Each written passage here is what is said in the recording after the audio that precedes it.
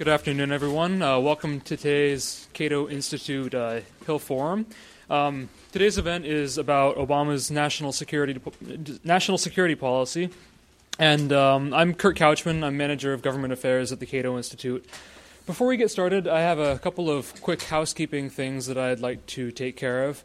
First of all, we have some handouts out on the registration table. I hope you've all gotten a chance to get a hold of those. Also, wanted to bring your attention to the Cato Handbook on Policy. This is our current edition, but we're getting a new edition, which we're calling the Cato Handbook for Policymakers in January.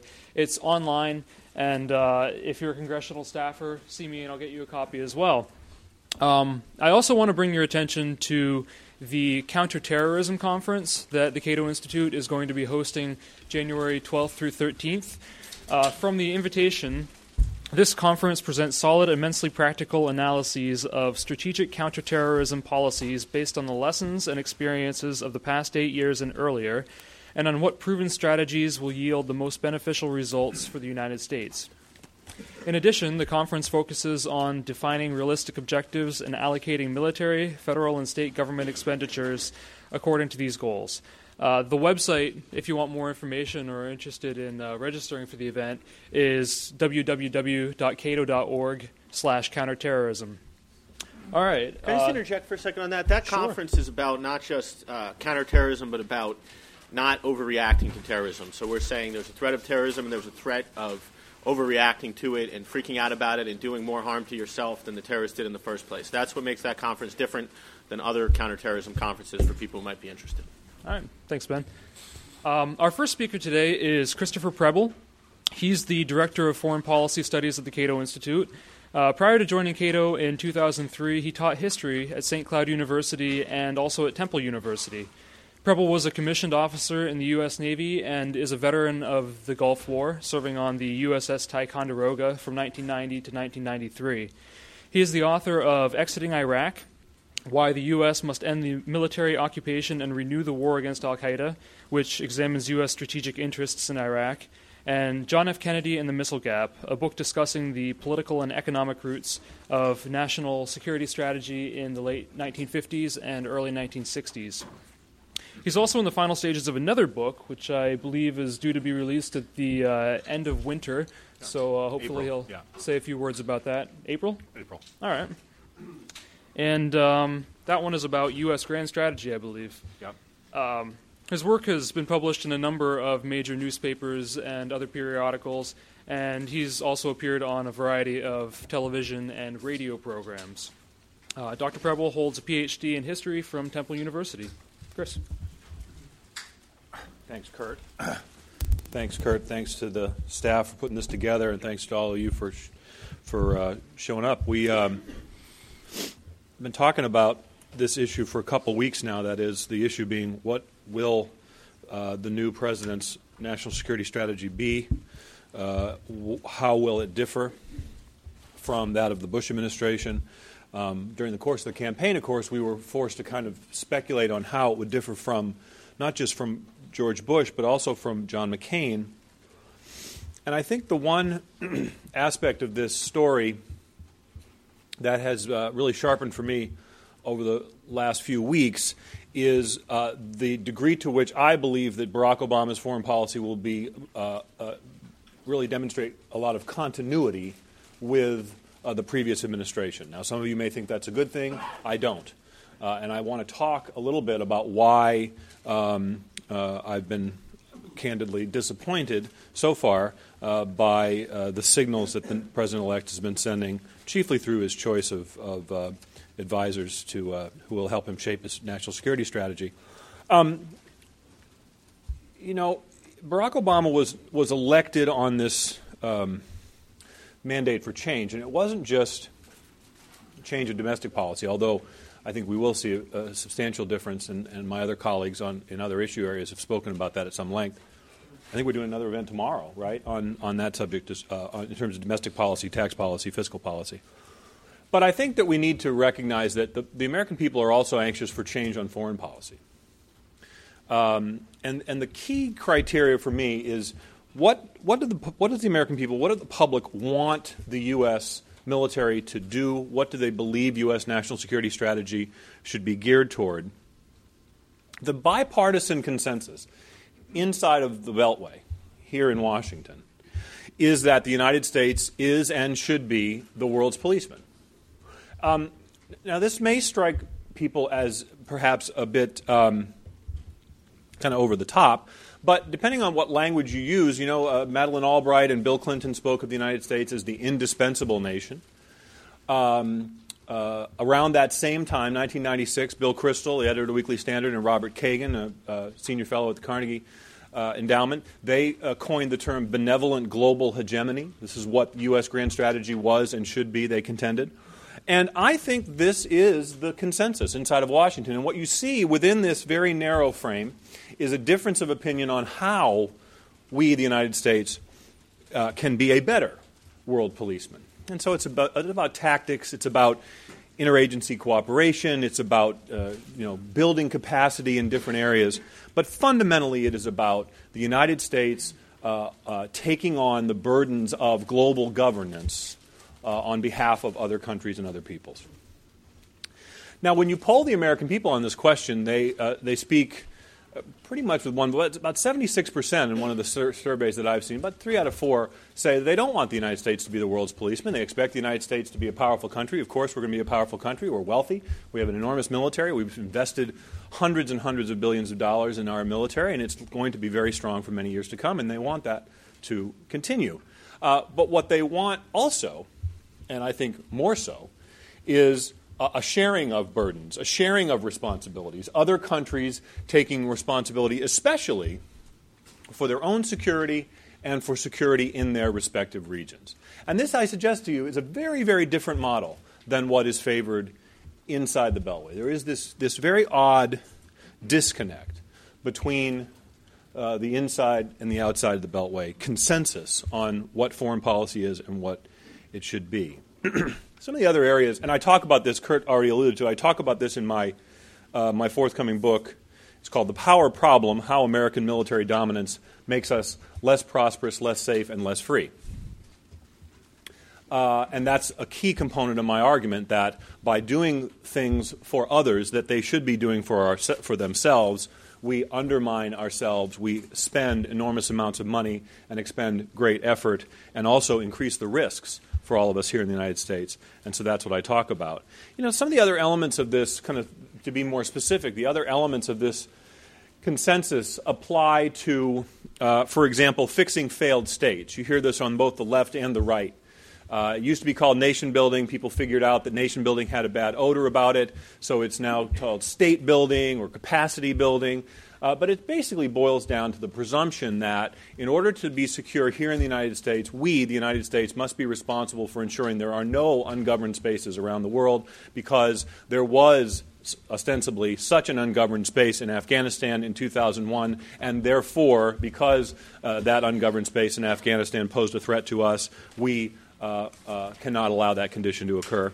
The easiest way to refute that argument is to note that the 9/11 hijackers were based for a considerable period of time in Germany, which is not a failed state, and it never has been, or at least not for a very, very long time. Another key component of this bipartisan consensus relates to proliferation of weapons of mass destruction, chiefly nuclear weapons, and the appropriate measures for counter-proliferation. It's one thing to be in favor of non-proliferation. Then the question becomes, what do you do for those who are parties, ostensibly, to the Nuclear Non-Proliferation Treaty, but who, for a variety of reasons, have not abided by it? I'm thinking specifically about North Korea and Iran. We can talk about the specifics there in a little bit. And the last point, where there is quite a bit of consensus, is on the question of humanitarian intervention that is not geared even indirectly towards advancing U.S. national security interests, but interventions that we undertake for the benefit of mankind, to advance human rights, to rescue people who are being persecuted by their governments or by chaos and lawlessness in their respective countries. It's a very consistent record of this, at least since the end of the Cold War. The United States uses its power in this way. The inside the Beltway consensus is that we should continue to do this and we should do it more. The outside the Beltway consensus is we should not. So how does Barack Obama fit with this with this consensus? Well, I think there was some hope. I had some hope that he was not going to be completely comfortable with this consensus. And the clearest indication I have of that was his opposition to the war in Iraq. Now, it goes beyond just whether or not he agreed with this general frame in terms of U.S. national security strategy, but it reflected his outsider status as a Illinois state legislator in September of 2002. He surveyed the record, the case made for the war in Iraq, and I submit to you he got it right. He correctly opposed the war, and I think he opposed it on the right grounds. You have a whole group of people inside of Washington, people who had much, much more experience on foreign policy questions, who got it wrong. And this was also a bipartisan problem. Let's remember, 29 of the 50 Democratic senators voted in favor of the war resolution in October 2002. I mean, who am I talking about here? I'm talking about John Kerry. I'm talking about John Edwards. I'm talking about Hillary Clinton. I'm talking about John McCain. These people all had experience, and yet they supported the war in Iraq. Barack Obama, in the course of the campaign, his lack of experience was his opponents tried to use his lack of experience against him. And both times, both against Hillary Clinton and against John McCain, not only did that lack of experience not hurt him, but I submit to you that it helped him. Because the argument was that all this obviously experience isn't the most important thing. What really matters is good judgment. And good judgment is not synonymous with many years of operating inside the Beltway consensus. Well, you can tell where I'm going with this, I hope, which is that by his choices to staff the senior national security positions in his administration, Barack Obama has signaled a great comfort with the inside the Beltway consensus. I'm talking about Hillary Clinton. I'm talking about keeping on Robert Gates as Secretary of Defense. I'm talking about James Jones as National Security Advisor and Susan Rice as UN Ambassador. But don't just take my word for it. I have to say that the words of support for the new Obama team that caused me the greatest concern were from the leading defenders of our current foreign policy and the chief advocates for the war in Iraq. Richard Pearl told the New Republic, "I'm relieved. Contrary to expectations, I don't think we would see a lot of change." Dick Cheney called President-elect Barack Obama's national security lineup a pretty good team. Max Boot, Uber interventionist, who is an unabashed advocate of American imperialism, he says there's no need to run away from the title. He was quite pleased. He said, "As someone who is skeptical of Obama's moderate posturing during the campaign, I have to admit that I am gobsmacked by these appointments, most of which could just as easily have come from President McCain. This all but puts an end to the 16-month timeline for withdrawal from Iraq, the unconditional summits with dictators, and other foolishness that once emanated from the Obama campaign. His appointment suggests that, if anything, his administration will have, rather than a liberal bent, the voices of Clinton and Steinberg, Jim Steinberg at State, should be powerful voices for neoliberalism," Max Boot writes, "which is not so different in many respects from neoconservatism. Both, for instance, support humanitarian interventions in places like Darfur and Bosnia." He concluded, quote, "Only churlish partisans on both the left and the right can be unhappy with the emerging tenor of our nation's new leadership." Well, I guess that makes me a churlish partisan, although I'm not really sure which party that would align me up with. Neither, I think, is probably the correct statement. Now, to be fair, there's probably a little bit of wishful thinking in here. These folks believing, I'm talking about Pearl, I'm talking about Vice President Cheney, I'm talking about Max Boot, these people believing that their strategy was still effective and is working in Iraq and elsewhere, and therefore a sign of continuity of support for those strategies continuing, that would seem to confirm their judgment about what grand strategy we should have. So I'll admit, they also might be being a little cynical, trying to kind of drum up opposition perhaps, but that seems too cynical even for me. So I'll admit that where Barack Obama stands is still a little murky. He himself, personally, not just the views of his senior advisors, I first looked at this back over a year ago now, 18 months ago now, in April of 2007, when candidate Obama, Senator Obama, gave a speech to the Chicago Council on Global Affairs, and then this subsequently was published as an essay in Foreign Affairs later, or big portions of it. What really made me stand up was that Robert Kagan, the gentleman who I mentioned earlier, who with Bill Kristol coined the term benevolent global hegemony, loved Obama's speech to the Chicago Council on Foreign Relations, entitling his column in the Washington Post, "Obama the Interventionist." And I thought that was interesting. But I asked myself, and published this article last year, what does Barack Obama actually believe? Is he more or less inclined than his predecessors to intervene militarily? And that, to me, is the most important point. I'll concede I don't know the answer to that question. So let me tee up 4 specific issues that are on top of mind for everybody to try to tease this out. The first relates to the war in Iraq and the continuing U.S. presence in Iraq. Let me say that I think that Barack Obama is likely to follow through in his promises to withdraw troops from Iraq. The status of forces agreement concluded with the government there requires that all troops be out by January 1st, 2012, by the end of 2011. Now, I'll point out this is much longer than stipulated. Obama said 16 months, but he said combat troops out in 16 months. The status of forces agreement stipulates all U.S. forces out by the end of 2012. I think this is going to happen, finally, and I've been wrong before, but the thing to watch out for now is the snatching defeat from the jaws of victory narrative, which the neoconservatives love as applied to Vietnam, and who are already using this argument that see things are going so well in Iraq, and were going well when we handed the baton to Barack Obama. So if things go to where in a handbasket, they have a ready explanation for why. 2, Iran. Both during the campaign, both John McCain and Senator Obama declared that a nuclear-armed Iran would not be permitted. And both said they would take military action. The one thing to pay attention to on this is the question of nuclear enrichment. Would Barack Obama agree to Iran having a uranium enrichment capability on their soil? Late in the campaign, John McCain hinted that he would accept such a thing. Obama's position officially is still no enrichment. And I think that's going to be a key sticking point potentially for negotiations.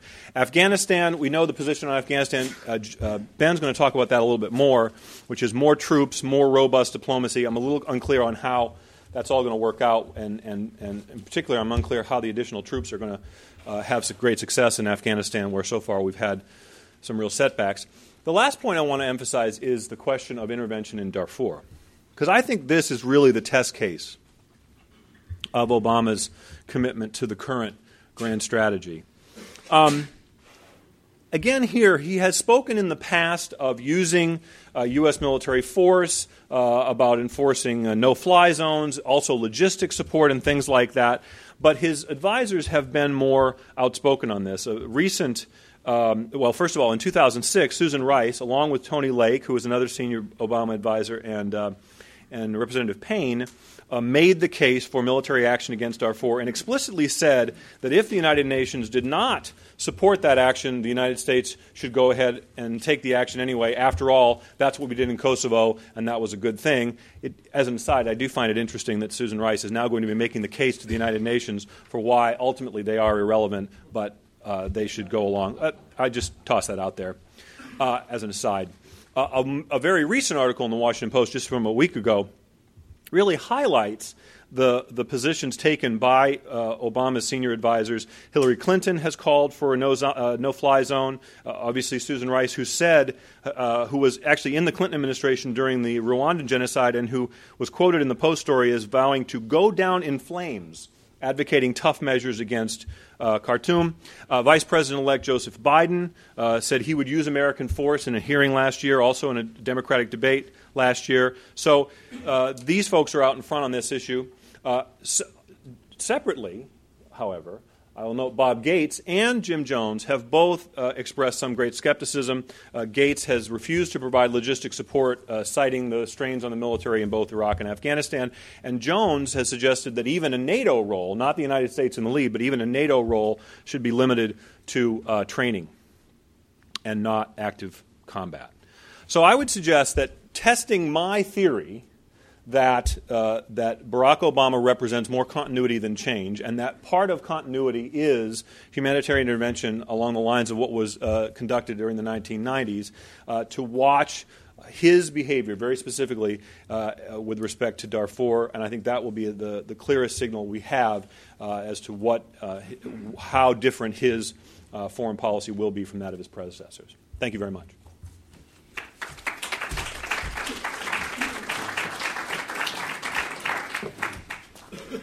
Our second speaker today is Benjamin Friedman, and after Mr. Friedman speaks, we're going to open it up for some questions from the audience, so be ready for that. Mr. Friedman is a research fellow in Defense and Homeland Security Studies at the Cato Institute. He is a PhD candidate in political science and an affiliate of the Security Studies program at the Massachusetts Institute of Technology. His areas of expertise include counterterrorism, homeland security, and defense politics, with a focus on threat perception. He is co-editing a book on U.S. military innovation since the Cold War, and his work has appeared in a number of newspapers and journals. Mr. Friedman is a graduate of Dartmouth College. Thanks.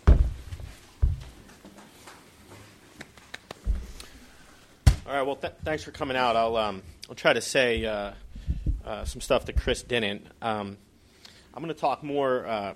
I want to talk about defense policy, but I'm not going to get into the nitty-gritty of the defense budget, unfortunately, because of time. And that I've written about that in a couple places. Most recently, in the Cato Policy Handbook, I got a chapter on that if you're interested.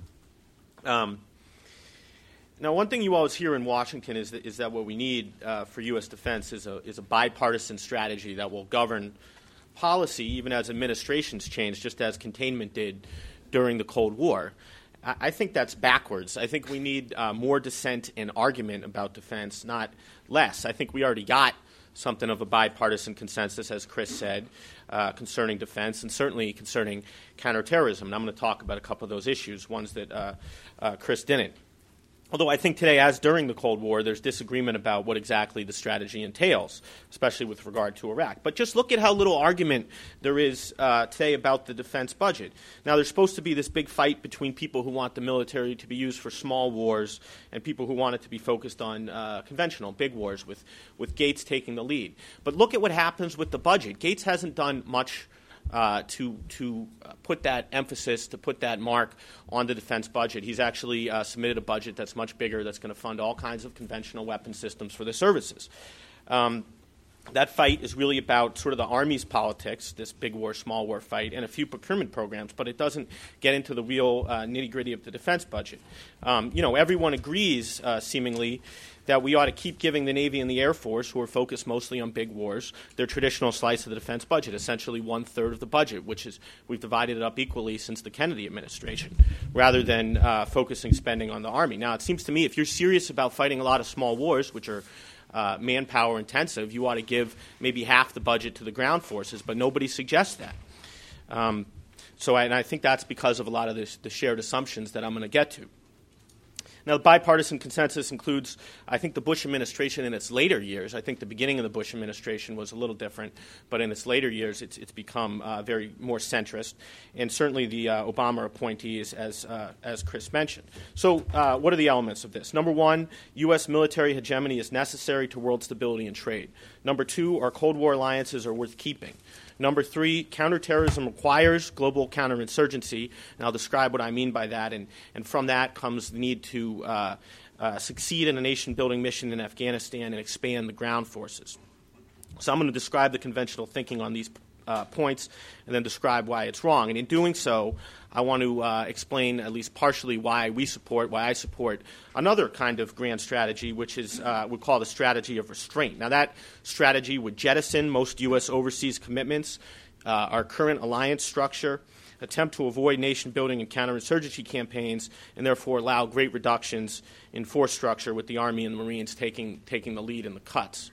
And I think we can do this. We ought to do it because we actually don't face very significant threats right now to our national security from states.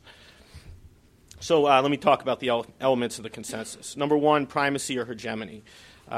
Primacy is the basis for our military size. Primacy being the idea that we should so dominate the world militarily that no new great powers will rise, friend or foe. The idea is that U.S. global military might and implicit threats to use it for others' defense produce enough stability to make our military budget worthwhile. So, for example, U.S. power demonstrates to China that it will be blocked from expansion, and that arrests China's military ambitions and its spending, and therefore Japan doesn't militarize to match it. Neither then grows into a great military power that challenges our leadership, and the world is more stable for it, trade flows, and we benefit. Now, at the end of the Cold War, that was a neoconservative position that was meant to justify the continuation of Cold War levels of military spending in the absence of the Soviet Union. It was advocated by people like Charles Krauthammer and Paul Wolfowitz. Now it's the de facto position of the D.C. foreign policy establishment in both parties. Restraint, my position, Chris's, says instead that our global military posture creates enemies and does not increase instability. Now, two realist ideas guide this conclusion. The first is that stable balances of power will develop in our absence. China and Japan, if they have a military rivalry in the absence of a U.S. military presence in Asia, will balance each other, but it will be stable. The history of the world is full of stable balances of power, and that's not necessarily dangerous for the United States. The second realist idea is that our dominance and military activism produces rivals, produces enemies. States balance power. We drive states like China to increase their military spending with our military dominance and activism. We drive smaller states that have bad relationships with the United States to do things like develop nuclear weapons. So, balance of power. Nor is there evidence that world trade depends on our military hegemony. Now, I can explore this point more. I can't really explain it fully here. But let me just say now that globalization, by increasing the number of suppliers and supply routes of goods, makes U.S. efforts to police particular sea lanes or suppliers' territory less necessary. New suppliers are available if disruption occurs. That's what globalization is. The idea that, in particular, that free flows of oil require U.S. forces nearby or even peace and supplier regions really, I don't think, stands up to historical scrutiny. If you look at, the Iran-Iraq war, for instance, they were pumping oil that whole time. It didn't really affect markets. So primacy, as Robert Jervis put it, is a game not worth the candle, and that's one reason we can reduce our military spending substantially at no cost to our security. Military alliances, next point. Both parties now agree that we should continue our alliances with Japan, our NATO allies, and Korea essentially forever, finding ways to use them. The consensus sees alliances as an obviously good thing. It says that alliances find missions, not the other way. What's been forgotten is that these alliances were formed because of an imbalance of power at the start of the Cold War, which is long gone. Indeed, it was long gone by the end of the Cold War. At the start of the Cold War, we were concerned that communist nations could either conquer or capture by insurrections the world's industrial centers outside the United States, West Europe and Japan, and harness enough of that power to threaten us. Korea was always a border case, I think. So we had to defend those nations so that they could avoid spending heavily and recover their economy, and then they could do it themselves. That was containment. But it grew over time into something else, so that by the time these countries could defend themselves, somewhere in the middle of the Cold War, we'd forgotten our self-interested reasons for defending them in the first place, and the commitment became a perpetual security subsidy which has outlasted the enemies that caused it, in Europe in particular. So today these alliances have become useless or even dangerous, and they waste money by heightening our defense commitments. Restraint says that these alliances should have ended with the Cold War, and the last thing we should do is expand NATO to Georgia and Ukraine, a position that the Obama administration supports, along with the Bush administration. To me, if you designed a perfect country not to have an alliance with, it would be Georgia. It has an ethnic and border conflict with a stronger state with nuclear weapons. It has no intrinsic benefit, nothing to offer us from a security perspective, and it has leadership with a demonstrated capacity for recklessness. Ukraine's not much better. Most of its citizens don't want to be in NATO, so we shouldn't force that alliance on them. Now, not all alliances are the same. Not all our alliances are the same. But as a superpower, our alliances are plagued by two distinct problems. The first is moral hazard, where we bear the cost of the misconduct and therefore encourage recklessness. And that can pull us into conflicts. And I think we saw that to some extent with Georgia, which, of course, didn't have a security guarantee, but their president seemed to think that they did, and that encouraged him to maybe behave recklessly vis-a-vis Russia last summer. Japan, Taiwan, and even Israel, I think, show occasional symptoms of this same problem. Second problem with our alliances is free riding. Our allies avoid the cost of their own defense. We're giving you guys a free lunch today, and so it's perfectly rational for you not to buy one. Europe has 4 times Russia's military spending right now, the EU, and it has more wealth collectively than the United States. It can defend itself. The same goes for Japan, and doubly so for South Korea, which has exponentially more wealth than North Korea. It's hard to figure out how much more than 0 you have, but it's a lot more. With our common enemy gone, we don't owe our friends in Europe and Asia security guarantees, just as they don't owe us loyalty. And I would just say finally on this point that good relations are not dependent on military alliances. I'm all for having robust diplomatic, economic relationships with these countries. I'm just not for defending them in perpetuity. Third point, the third element of the conventional wisdom that the Obama administration seems likely to adopt is that counterterrorism requires global counterinsurgency. I would just note that Senator Obama said when he was campaigning, I think at the Wilson Center, that counterterrorism requires ending hopelessness in the world. And I thought that was a good follow-on for the current president's effort to end evil as part of the war on terrorism. The idea is that to be safe from terrorism, we need to fight a series of military campaigns to stabilize failed states. And then there's this related idea that we have to fight a war of ideas to convince Muslims to embrace liberalism rather than jihadism or extremism. I want to focus on the first element of that, but let me just say this about the war of ideas. Most jihadists, and even most of those who use the label al-Qaeda, are concerned with their local government and attack local targets. Terrorism is in most cases part of someone else's civil war. The principal actors in counterterrorism are local governments and their intelligence and police services, and it is they and not us who need to win the loyalty that it produces intelligence and defeats terrorists. It is therefore they and not us who are fighting and need to win a war of ideas, even if their idea is not liberal democracy. What we need to do is not to win hearts and minds in the Islamic world, but avoid so antagonizing people that they devote their lives to killing Americans or supporting those who do. And I would say that is accomplished not by injecting ourselves and our ideas about how people ought to run their countries into political fights, but by avoiding them. And I'd say that the long-term prospects for al-Qaeda-type ideology are poor because it is so extreme. There's not a great deal of love anywhere in the world for people who murder civilians, especially where they cannot plausibly claim to be fighting a foreign occupation. These people are going to lose. We should let them. Liberalism, I would say, spreads mostly by example, and we ought to go back to being a country that demonstrates it rather than act as its vindicator.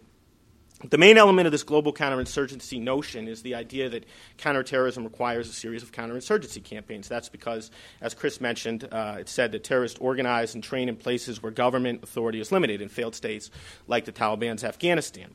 The policy prescriptions that come out of that are that we need the ability to occupy and pacify several foreign states at once. So counterterrorism becomes counterinsurgency and state building in this analysis.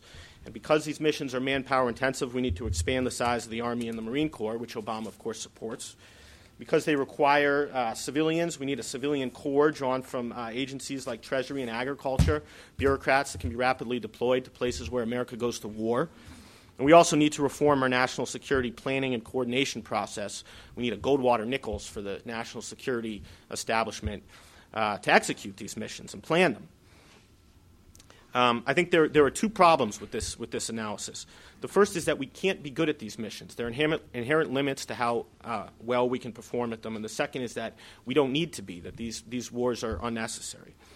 Now, today, Washington is infused with this idea that state building is like engineering. There's a science, and you apply it. So think tanks on both sides are putting out guides to improve our national security planning process, as Chris mentioned, to better fix states that we occupy, and even some that we don't, like Pakistan. I think this is hubristic.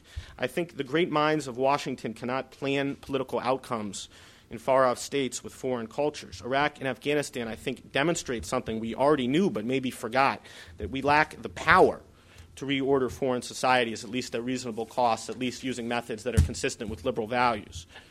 I think what we've discovered in the last 7 years is not a cookbook for remaking collapsed states, but a set of best practices that, even if executed perfectly, cannot reliably or even regularly build states. Even where we suppress violence, we lack the ability to solve the political problems that caused it in the first place. Now, everyone today condemns our national security establishment for not being prepared to suppress insurgencies at the start of the wars in Afghanistan and Iraq. But I think we need to examine why this was so, not just to fix it, but to consider whether or not there were good reasons for this lack of preparation in the first place. Now, bureaucracies and organizations, including the military services, execute our policies, including counterinsurgency campaigns, and bureaucracies are made over time. They are servants of national interest, but not this year's. So they're remnants of past desires, the national security realm, past threats, and they've enshrined methods of operations and cultures even to serve those desires. So when politicians today insist that the State Department prepare diplomats to run villages in Helmand province alongside Army artillery officers, these organizations say they're on it, and they head off smartly to do the task, but they run up against decades of contrary instructions that shaped their organization. Now, I don't have time to go into all the ways the organizations are not shaped for these missions. But let me say this. By design, our Army is meant to destroy other armies, not to build states. By design, our State Department is not a colonial service. It is meant to relate to foreign states, not to run them. And these institutional barriers that inhibit our ability to fight these wars are not accidents. They reflect lasting national interest, namely a disinclination to subjugate foreign people and fight these sorts of wars. Americans, of course, historically saw the small wars European powers fought to maintain imperial holdings as illiberal and unjust. Misadventures like Vietnam were the exception that made this rule. Vietnam brought us the Weinberger-Powell Doctrine, which was intended to prevent counterinsurgency and state-building missions, essentially. The claim, of course, embraced implicitly by the Bush administration and probably by the Obama administration is that all this changed because of the war on terrorism. But because of failed states, because terrorism breeds in failed states. But the idea that chaos in states causes terrorism, I think, fails the most basic causality sniff test, which is that there's no correlation. A few anarchic states, Afghanistan, Algeria, maybe Iraq, have arguably produced international terrorists, but the vast majority have not. Even in Afghanistan, the main example of this phenomenon, the problem was more that the government, the Taliban, allied with al-Qaeda and that there was no government. Most of the time, failed states are inhospitable to everyone, including terrorists. And you see this with Somalia. We've been told for years that this is going to be the next al-Qaeda base, and it hasn't happened, I would argue, because people of Somalia they don't really like foreigners, whether or not they're Arabs or Americans. In most cases, failed states don't affect our security. Yes, they should be carefully watched, but only on the rarest occasion should we intervene, should we participate in the politics of those countries. We should take a wait-and-see approach. Where terrorists do appear, we can use conventional military means to strike them and deter states from hosting them. We can induce local actors, tribes, or militias to attack them or give us intelligence so that we can. We can do that without running the state and without social engineering. That means the war on terrorism does not require a series of state-building missions and the expansion of the Army and Marine Corps, new interagency planning process, and all that stuff. And Afghanistan is a good example of this. The Obama administration wants to send a couple new brigades there and send more aid. And I don't support that, but I don't think it's the worst part of the deal. I think the problem is the idea that lies behind that, which is what we need to do to succeed there is expand the reach of the central government so that's a stable and orderly state, and we got to win the loyalty of the Pashtun Southerners who support the Taliban. I think in some ways the central government in Afghanistan is the problem. And particularly its predatory national police services who drive people into the arms of the insurgents. In this case, counterinsurgency and state building are not the same thing.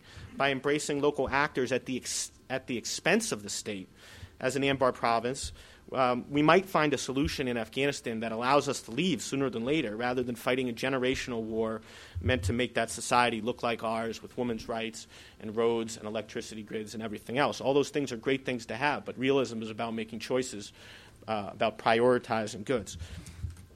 Now, to close, I just want to point out that on this issue and others, Secretary Gates has shown considerable pragmatism, and he is indeed a pragmatist, as everyone says, and I think that's a good thing.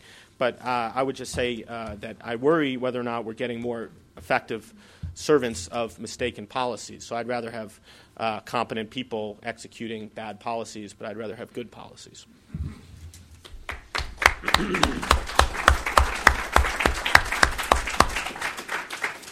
All right. Well, Chris and Ben just put an awful lot on the table, so I'm sure you guys have all sorts of questions about additional details for the things they mentioned. I do want to point out that this was sort of a 30,000-foot level discussion, and we have a lot more specific stuff on our website and also in the books and other articles that these gentlemen have written, and their colleagues, of course. Now I'm going to take moderator's prerogative. I had a whole raft of policy-related questions that I was going to put out there, but they seem to have tackled most of them. So I'm left with a political question.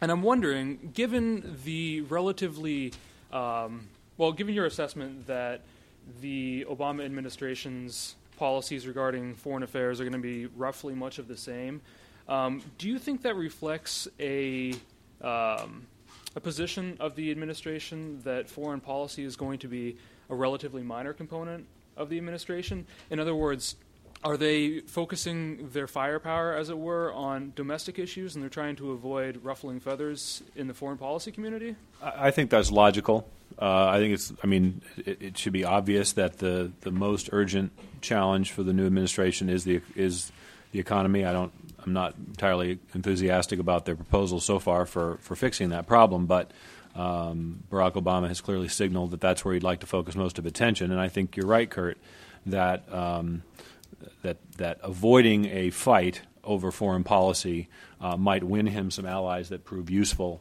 on the domestic front. My concern, however, is that our defense establishment is very expensive because it is in the service of this very expansive foreign policy. And so I think if we're serious about, if we're even remotely serious about controlling spending, then military spending has to be on the table. And that means a change of strategy. I think some of it might be strategic in the sense that you mentioned, but for the most part, I think these are, as I mentioned, I think these are beliefs that people hold, and they're based on ideas about how the world works, which I disagree with. But I don't think it's necessarily a political strategy. I think it's based on belief. All right. So I want to ask first if there's any questions from Hill staff. Just staff to members of Congress. Okay. How about journalists? Ma'am? Yes, good afternoon. My name is Rochelle Moore with Beacon Enterprises. I have a question for both panelists that had to deal with national security as it relates to border control. Border to the border? Yeah. I went to one think tank and they had a map showing the area. There was hot zones of the area that they concentrated on. Mm-hmm. There seems to be this worry about Mexico and, the southern part of the United States. That's part one of the question. And the next question has to deal with when you look at civilians and our position to be able to protect our own property versus when the military is involved and there can be a conflict, going overboard. Who has the authority? Because there's a big issue in Texas. They're buying weapons, they're buying semi-automatic weapons. They're very concerned about protecting their property. And in terms of national security, the zone that they highlighted as an area of concern, how does that want to affect national security? Thank you. Well, my attitude on borders is, look, we got very long borders, and the idea that you can defend them completely is wrong. So you have to accept vulnerability and try to do, you want to spend your dollar, I think, mainly on other things when it comes to reducing vulnerability. I'm talking about with regard to terrorists. I don't particularly study immigration, and I don't really know the answer to the part about Texas, so I'll just skip that. No, but you've spoken about the Sea-Smurfs issue and about domestic law enforcement by the military. Yeah, okay. There's a posse comitatus issue, and there's a lot of concern right now about the use of the military in the United States. And I would just say that, the way they're being used does not create a posse comitatus problem. I prefer that we didn't use the military for these missions, these responding to massive attacks, because I think our military is kind of busy. But I think it's not the biggest issue. Gentlemen? About counterterrorism in failed, sorry, Rob Marquette, Congressional Quarterly. About counterterrorism in failed states, Mr. Friedman referred to consensus that failed states can create terrorists. And I'm just wondering, I've also heard a separate consensus that the conditions found within failed states, poverty, oppression, can result in terrorism. So you were talking mostly about military commitments. Is there a political or an economic approach that you would take in a new administration rather than a strictly military one? Well, I think what you just articulated is sort of what Obama says. I mean, I think sees this more as an economic and political problem in these places. But the short answer is no. I mean, I think that I would prefer, if the alternative is let's do things to help them develop politically or let's invade them, I would take the former. But I'd prefer neither. I don't think we ought to be in the business of doing a great deal of spending a great deal of money to help other states stabilize, largely because it doesn't work. We don't know how to do it, and we can demonstrate that to ourselves over and over again. Or we can just sort of accept reality. So, I think stability is a good thing overall, and we should be for it. And we should, like in Sudan, there's a very serious political problem that's producing instability there. It's a civil war. There's probably going to be another civil war starting again soon in a few years. The United States can help diplomatically to resolve that conflict. That's fine. But that's different than occupying the country, and different than putting a lot of people on the ground and telling them who they ought to elect and how. On that same question, as part of the counterterrorism project that we're doing in the conference next month, we will have a panel talking about the root causes or risk factors relating to terrorism, and I think there's a pretty substantial body of literature that kind of refutes the notion that economic powerlessness or despair is the key driver of terrorism. And to the extent that it is or can be a key driver, it's not traditionally in weak or failing states. It's in the more healthy and secure states like the UK and the Netherlands and France and elsewhere, where you have political powerlessness, or the perception of political powerlessness, contributing to alienation and hostility and sometimes outright violence. But that's very different than believing that the chief driver of terrorism is the just abject poverty in places like Somalia or Afghanistan. Another implication that I heard in the question was economic measures. And I wondered if you were including trade in that. You're probably aware that Cato scholars support free trade and generally believe that complete unilateral elimination of trade barriers is a much better policy than what we have now. So I'd be interested in your comments on the impact of freer trade in terms of international relations and security. Sure. I mean, Kurt's right. I mean, I have argued explicitly that a more genuinely liberal trade policy, particularly with respect to agriculture, would pay dividends on the national security grounds, because in places where people are, heavily dependent upon growing agriculture for their livelihood, our policies are kind of disproportionately harmful to them. Of course, they're also harmful to Americans who pay more for food because of our agricultural policies. We published a paper, I and two of my colleagues published a paper a few years ago, which laid out all of the many arguments for fundamentally reforming our agricultural policy. And I made the argument in the context of reforming it in a more liberal, genuinely liberal direction would advance our national security. So if you're interested in that, you can look at that paper as well. Yes, sir. It's interesting that Cato has arranged a seminar right here. Could you let us know who you are, And hopefully, sir? enough people from Congress, the chairman of the Foreign Relations Committee, and the Armed Services Committee here, but I'm sure they're not. But that would have been good. Sir, could you let us know who you are? Could you let us know who you are? You want me to? Yes, please. My name is Samar Chatterjee. I work for U.S. Environmental Protection Agency. However, my interest is in foreign policy because I come from a foreign country. I'm from India. Great. But I'm an American citizen, so whatever I say should be viewed not as a foreigner's country, but as a person who is a citizen of this country. You talked about bipartisan, foreign policy, and we found when the vote for Iran-Iraq war was taken, I considered that vote as a bipartisan blindness, basically, because the people,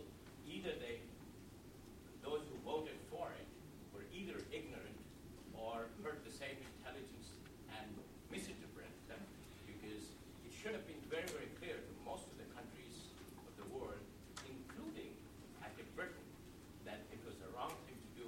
But Mr. Blair, with his good intentions, he said, it's better for me to go with Mr. Bush rather than not go with him, because he would be far more destructive if the British, far less destructive if the British joined. That was his policy, why Britain joined. Did you have a question, sir? Yes. The question is that you said that there would be a continuity. Barack Obama you mentioned that he would follow the Cheney-Bush policy. Hopefully, I hope so, since I voted for him. I hope he doesn't, because that would be another disaster. However, his team that he has put together, in my opinion, it's always good to have right-wingers in your committee, so that if something goes wrong, you can blame them. I'm sure. I'm not quite that cynical. I'm a very cynical person by nature, but I'm not that cynical. Remember Nixon's promise Yes. to withdraw, and he used Kissinger to do that. Yeah, I think. I mean. Obama is probably getting that. On the question of Iraq, I mean, this is the issue that I've written the most about. I've been at Cato now for almost 6 years, and as I said, I've been wrong before. After the 2006 congressional election, I really believed that we would see a change in course, and of course, we saw a change in course, but it was in the opposite direction from where I wanted us to go. But I think we have to really pay serious attention to the status of forces agreement that was concluded with the Iraqi government. That this agreement will govern the U.S. presence after the end of this year, okay? And that agreement, if you read the text of that agreement, it is very much of what the United States is doing at the behest of or with the agreement of the Iraqi government. And I think that combined with the clear public sentiment in the United States for a withdrawal, according to a timeline even faster than the status of forces agreement allows, will make that happen.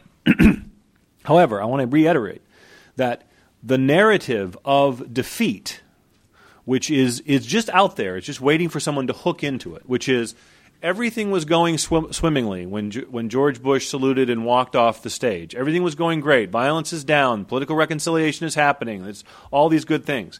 And I think that the opportunity for people to blame Barack Obama for anything bad that happens in Iraq is going to be enormous, because, I'll be candid, I do think that things are going to get worse before they get better in Iraq, and I think there is a distinct possibility, because the political reconciliation process has not firmed up by any stretch, that following the withdrawal of U.S. troops, or even during the withdrawal of U.S. troops, that you may see an increase in violence. And I think that if President Obama is as committed to withdrawal on its own terms, that is, it is in our interest to get out, then he will not be dissuaded by the conditions on the ground, which, again, in the short term may look quite inauspicious.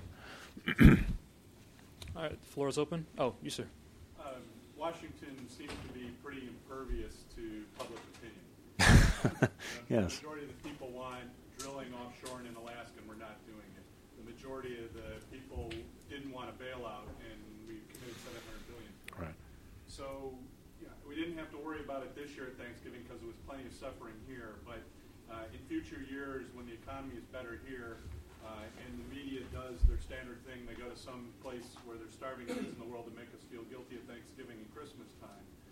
How do we stop the Washington establishment from putting us into Darfur or the Congo or some other place when the American people don't want us to be the policemen, but Washington does? American people, if you give them a poll and you say, do you want to be the world's policeman, they say no. If you give them a poll and you say, do you want to go to X or Y place, they say yes. So, I think Washington is very pervious to public opinion, and the public is in many ways disagree with Chris a little. I think the public shares a lot of the bad ideas that we're talking about, or at least they're not engaged enough to understand the implications of some of their beliefs.